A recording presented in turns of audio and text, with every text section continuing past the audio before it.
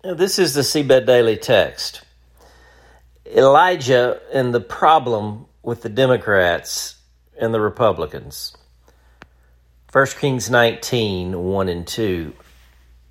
Now Ahab told Jezebel everything Elijah had done and how he had killed all the prophets with a sword.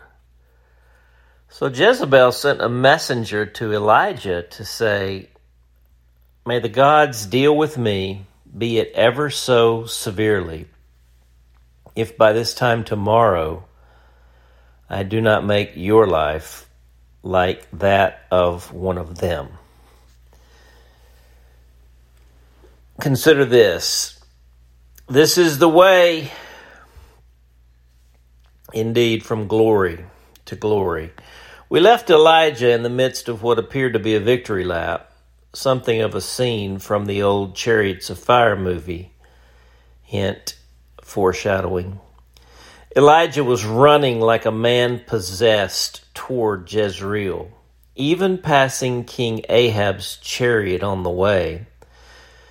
The power of the Lord came on Elijah, and tucking his cloak into his belt, he ran ahead of Ahab all the way to Jezreel. And did I mention it was raining cats and dogs? For those of you reading in India and elsewhere, that's an expression in America meaning a torrential downpour. What could be better? Elijah was on cloud 9. Elijah must have thought his life was about to drastically improve. Maybe he would get a new home and some honorific title from the king, perhaps a promotion, even a raise, at least a medal. I picture King Ahab excitedly telling Queen Jezebel all the good news of what had happened. The drought was over. The economy was about to spike up. And then this happened. So Jezebel sent a messenger to Elijah to say, "May the gods deal with me, be it ever so severely, if by this time tomorrow I do not make your life like that of one of them." It was never about rain for Jezebel.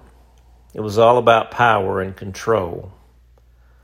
Baalism, like all worldly systems, was this dastardly, unholy alliance between a nation and a religion manipulated by power structure to privilege and benefit one group at the cost of another, while promising prosperity for everyone, i.e., the Politburo and the proletariat, the monarchy and the state church, the Democrats and secular progressivism, the Republicans and Christian nationalism. And I know I'm painting with a broad brush there and making overgeneralized and perhaps unfair associations.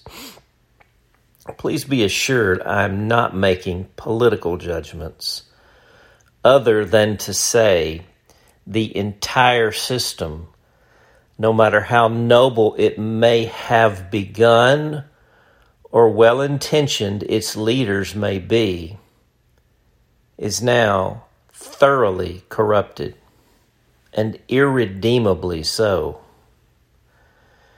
Irredeemably?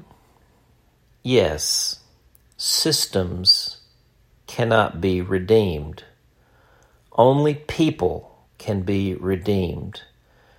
And only truly redeemed people can truthfully reform systems. This is why the only viable solution is great awakening. In saying all this, I intend to offend no one in particular and everyone in general, and certainly not to prompt angry emails or bitter arguments, but the deep internal self-examining question, am I offended? And why does this offend me? And is my hope somehow tangled up in an ideological framework which always attaches itself to some manner of functional idolatry. A few weeks back, I was early for church and eavesdropping on the conversation unfolding in the pew behind me. They were somewhat civilly ranting about the problems in the government and the economy and on with both agreement and disagreement about the solution. As the worship service was beginning, one of them closed the conversation with this: "Well, one thing is certain. All our hopes are riding on the midterm elections." Okay. Take a deep breath. I wanted to delete the last 3 paragraphs, but am compelled to leave it and suffer the consequences. And what does this have to do with the text anyway, some of you are asking? Well, nothing and everything. Elijah was not trying to find some tenable, moderate position on the political or ideological spectrum somewhere between King Ahab and Queen Jezebel. He lived squarely in the world of the system and the system of the world, yet he was not allied with or beholden to any of it. He was a prophet whose unflinching and costly loyalty was to the God of Israel. He was not beholden to a leader or a party, and by now he was thoroughly detached from his own self-interest. He had done the right thing, walking in the way of obedience, and yet it was going down as the wrong thing.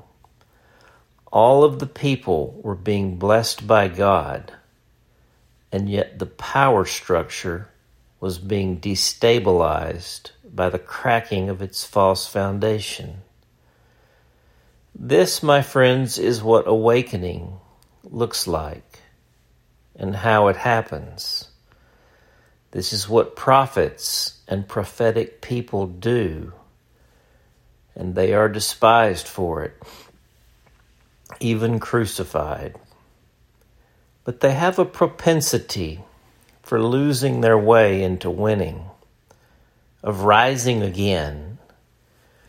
And on the scoreboard of eternity, they remain undefeated. This is the way from glory to glory. The prayer. Abba, Father, thank you for Elijah and for your prophets. I confess it is easy to think of prophets as someone special, or at least someone else.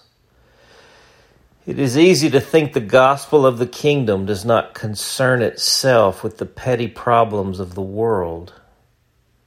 It is easy to just concede that this is how things have always been and always will be.